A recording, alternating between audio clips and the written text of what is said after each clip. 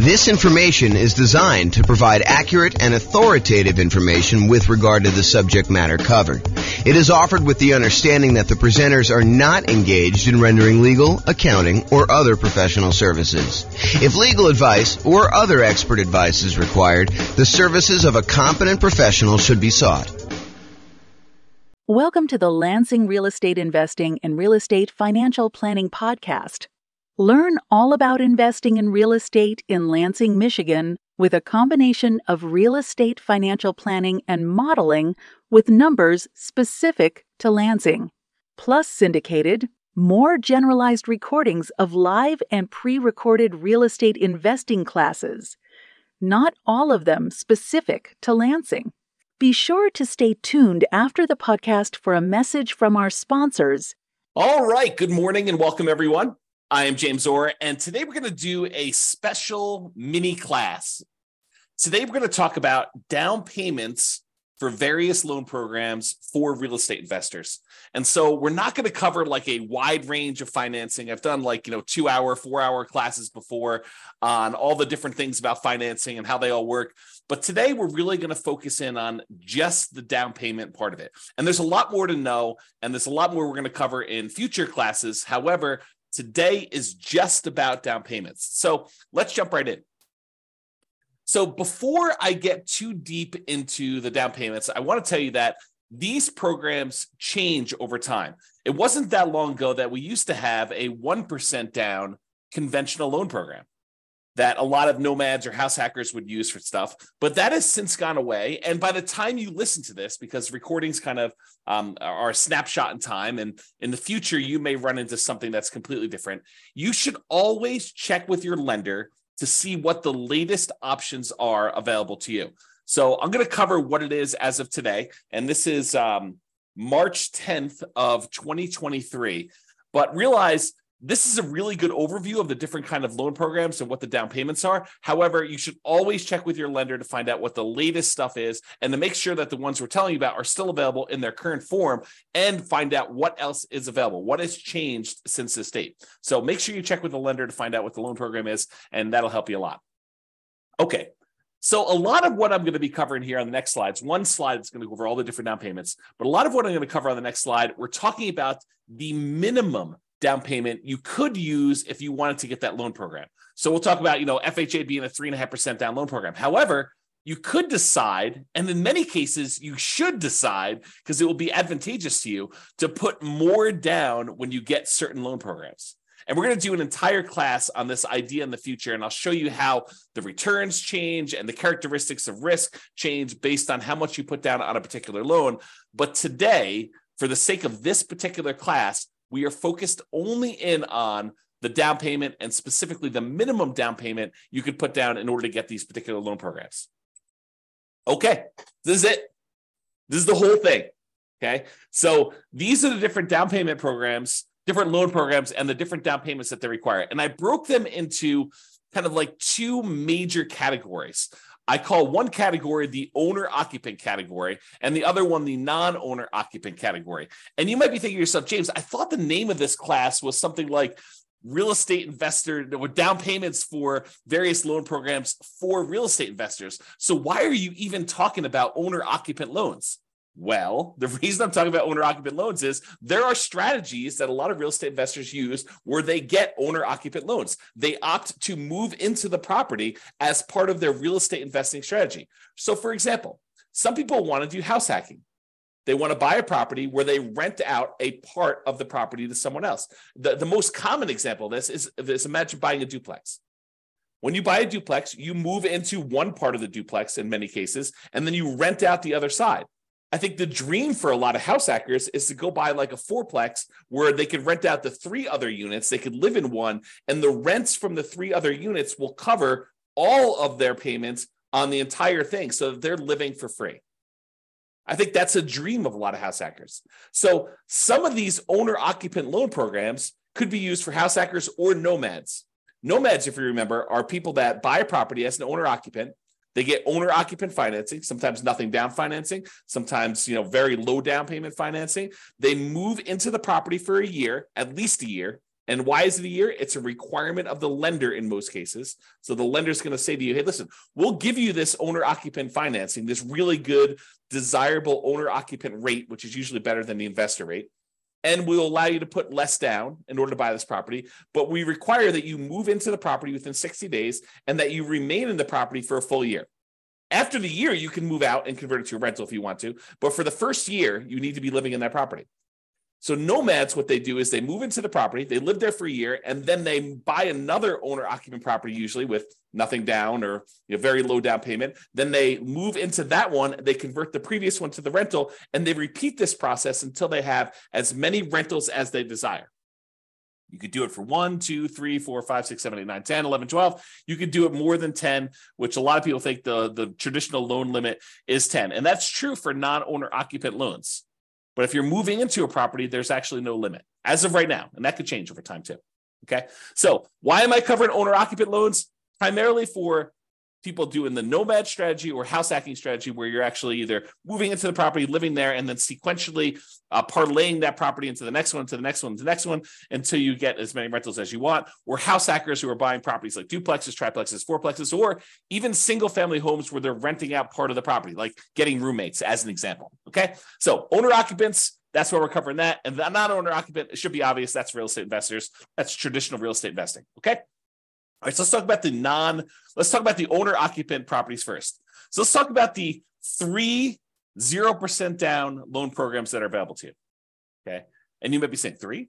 I only thought I knew about 2. Yeah, so there's 2 really, really common ones, kind of federal programs, and then there's a lot of local banks that will occasionally offer nothing down loan programs, and you got to go find them in your local branch. So we'll cover that one first. So basically, if you know of a local bank in your area that is offering a nothing down loan program, and it varies by area. I can't guarantee that this one will exist for you, but you can go find local banks that are doing nothing down. Okay, so go ahead and look for those. That's it. All right. The VA loan program is one of the other nothing down programs, and it requires that you have VA eligibility. So if you served in the military, and in some cases, if your spouse or parents served this, I think there's some weird carve-out exceptions, but go check with your lender to find out what the eligibility requirements are for those. But usually it's when a person is a veteran, they served in the military themselves, and they have VA eligibility, they can get a nothing down loan program in order to be able to buy a property. So you can buy a property, nothing down. I'm not really covering PMI, but if I think about it here while I'm doing it, I'll sort of mention it. So VA technically doesn't have PMI. They have what's called a funding fee instead. Basically, instead of paying a big lump sum private mortgage insurance payment upfront to kind of cover the lender, in that case, VA charges a upfront fee in order to protect the lender who is guaranteeing the loan. So the Veterans Administration who is guaranteeing the loan for the individual lender doing the VA loan. Okay, so basically it's a nothing down loan. It does require a funding fee. You can finance that funding fee instead of having PMI. The other nothing down loan program is the USDA loan program. That's the U.S. Department of Agriculture program. It is designed primarily for low income borrowers buying in rural areas. So are you going to be able to buy this usually in like a big city? No, probably not. But if you move to the outskirts of the city, you may find areas that are USDA eligible. And if you meet these certain income requirements, you may be able to get those special loans and be able to get a nothing down loan program there. And similarly to VA, technically it's not private mortgage insurance, but there is a upfront funding fee for the USDA loans. And there's also an annual fee for the USDA loans. That's sort of like an equivalent of PMI. Yeah, PMI, we're going to do a whole class on PMI, but PMI, the basic version is it's insurance that you as the buyer of the property pay to protect the lender in case you default. The lender would prefer that you put 20% down, but they say to you, hey, look, okay, I would prefer you put 20% down, but if you're not going to put 20% down, I would still consider making you this loan, but I want some protection in case you default, in case you don't pay, that if I have to go foreclose, and I'm going to get all my money back. So what we'll do is we'll have this third party, this private mortgage insurance company that you're going to pay to protect me in case you default. And as long as you do that, I'm okay making you this loan with less down. In some cases, 5%, 3%, 0%, 3.5%. So they'll go and they'll bring in this third party company, third party private mortgage insurance company who will protect them, and you're going to pay for it, for allowing you to put less than 20% down. That's the way to think about it. Okay, so we've covered the VA loan, nothing down loan program. You usually have to be a veteran in order to get that, so it's limited in who can get it. The USDA loan program, which requires rural property, which means that you will need to buy a property in a rural area. And you can look on the USDA website in order to find out which properties are eligible, which areas are eligible for USDA loans, or ask your lender to help you. They can tell you about that too. Or some local banks will have nothing down programs. So those are primarily the three nothing down loan programs.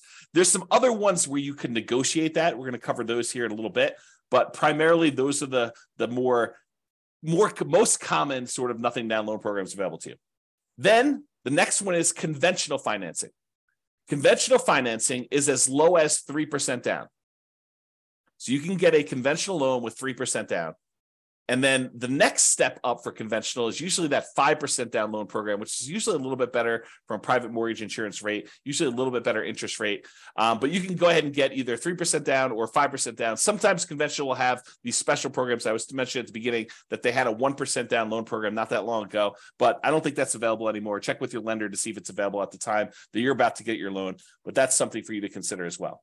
And then, of course, they have the 15% down, 10% down, 7% down, 11% down, 20% down, 25% down. You can put different amounts down. It's not like you have to put exactly 3%. Okay. So conventional, as little as 3% down. FHA loans are 3.5% down. And I'll mention this now too. So the two loans that you could use that are sort of the main loans that you could use to owner occupy and be able to buy multifamily properties are VA and FHA. So if you want to buy a duplex or a triplex or a fourplex, you can use VA financing in order to do that. You got to move into one of the units, or FHA financing in order to do that. You got to move into one of the units to do that. But you can use those to buy duplexes, triplexes, fourplexes, and in addition to single family homes with them. Usually can't do that with the USDA loan. Usually can't do that. A lot of the local banks you can't do it with, but check with them. Maybe their program does allow it. And the conventional loans, you can't do that with low down payments like 3%. I believe, and definitely check with your lender because I'm not certain on this one, but I believe the multifamily properties where you're going to owner occupy with conventional, I think those start at either 20 or 25% down. Okay. But again, check with your lender. That's one I'm not sure on. Okay. All right. So we've covered VA, USDA, and your local bank being the nothing down programs. Conventional 3%, 5% are the two most common low down versions of that particular loan program. FHA is 3.5% down. And then we've got two that I'll kind of group together: private loans and creative financing. So private loans is when you're sitting at the Thanksgiving table and you're talking to grandma about how you're buying real estate and how you're getting these loans from banks that are in the 6, 7, 8, 9% range. And she's like, well, I got this CD and the CD's at 2%. Man, I wish I could earn more than 2%. And you say, well, grandma, how about we kind of work together here? You've got $400,000 in your CD. I want to buy a property that's going to need a $400,000 loan, and I'm looking to pay 7%. How about I pay you 4.5%? We'll kind of split the difference somewhere in there, and that would be better for you, and it'd be better for me. Grandma's like, that sounds great. So private loans are individuals who are not in the business of loaning money, and you go and negotiate terms for them loaning you money. It's talking to someone like grandma. So there's a misnomer out there about people going out there and seeking, private funding or something like that. If you're looking for private funding and someone offers that, that's like a service that they offer, that's a hard money loan, right? They're a hard money lender. Okay? They're not really doing private loans. That's sort of like an individual who's not usually in the business. That's how I differentiate them in my head. Some other people may have different definitions, but that's how I differentiate them. A private loan is someone that you go to that you're asking to make a loan who's not typically in the business of loaning money. If you're going to someone who's in the business of loaning you money, that's a hard money lender, okay, which we'll cover when we talk about non-owner occupant. So private loans, the amount of down payment you negotiate with grandma is wide open. Grandma may say, I'm okay with nothing down. Grandma may say, I want 10% down. Grandma may say, I want 50% down. And then you got to decide if you're willing to play with grandma's terms. So you got to understand that the terms of these private loans is completely negotiable. They're not written down anywhere because you're talking to an individual who's not in the business of making loans, and you're actually the buyer in this particular situation, and you're coming with a meeting of the minds and trying to figure out what is acceptable to them, what's acceptable to you, what works, what's fair. Okay, so it's completely negotiable as to what the down payments are. Similarly with creative financing. Creative financing is a lot of times when you're going to the seller of a property and you're negotiating terms to be able to buy that property creatively. Buying the property subject to the existing financing and maybe financing a little bit of their down payments to them. Or maybe there's no down payment to them. So it's all negotiable.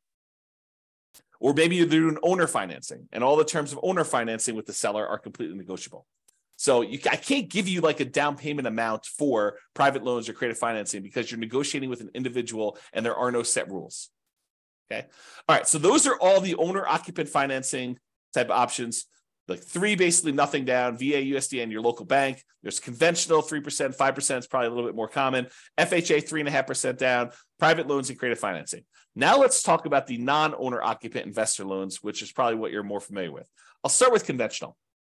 There are, as of right now, 15% down conventional non-owner occupant loans. You could buy an investment property with 15% down. Now you're going to have a slightly higher rate and you're going to have private mortgage insurance because you're putting less than 20% down on usually on those loans.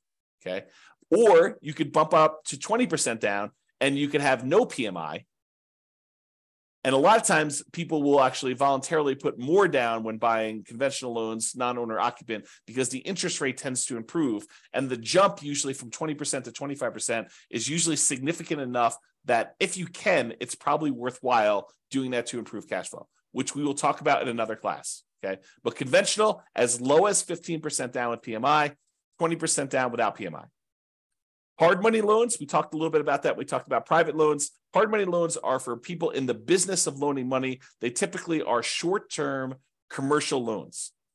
Think a loan for someone doing a fix and flip, and that's probably the most common version. They want to go buy a property that they're buying at significantly below market because it needs a lot of work. They're going to a hard money lender, and the hard money lender says, okay, I'll loan you 70% of the after repaired value of the property.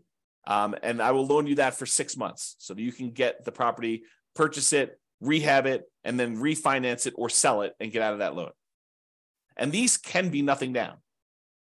You know, a lot of these lenders for hard money loans will say, look, I will allow you to buy a property and, you don't have to have any money in the deal as long as the deal is good enough. If the deal is sort of like marginal, they may say, look, I want 10% down or 5% down or 20% down. It's negotiable too. But again, these are all over the place. There's a lot of range in what they are, but they can be nothing down. And then commercial loans. Commercial loans are usually for purchases where you have 5 units or more. The financing changes from 1 unit, single family homes, condos, townhomes, those types of things, all the way up to 4 units, duplexes, triplexes, and fourplexes.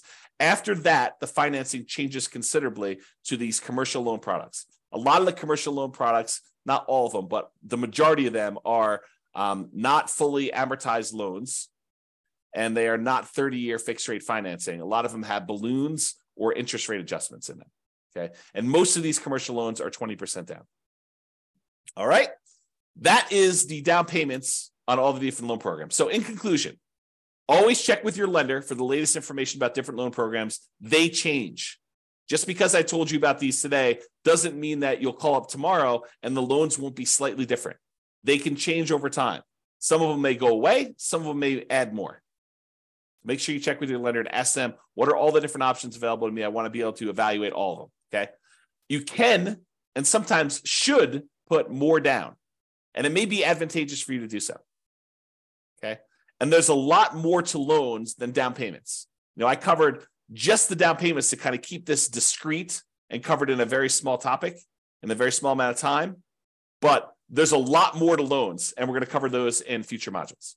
All right. This has been James Orr. Hope you enjoyed. Bye-bye for now. With home prices up, mortgage interest rates up, and rents up but not quite enough to counteract the higher prices and interest rates, cash flow on rental properties in Lansing is harder than ever.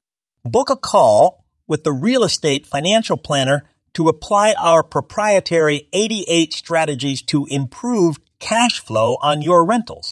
See the show notes for a link to schedule your call and improve your cash flow today. If you're a real estate agent, lender, or professional in Lansing that wants to help our real estate investor listeners, consider reaching out to learn about collaboration opportunities with this podcast. We'd love to add more value to our listeners by having you assist our investors buy, sell, and finance their real estate investments. See the show notes to schedule a call to discuss collaboration opportunities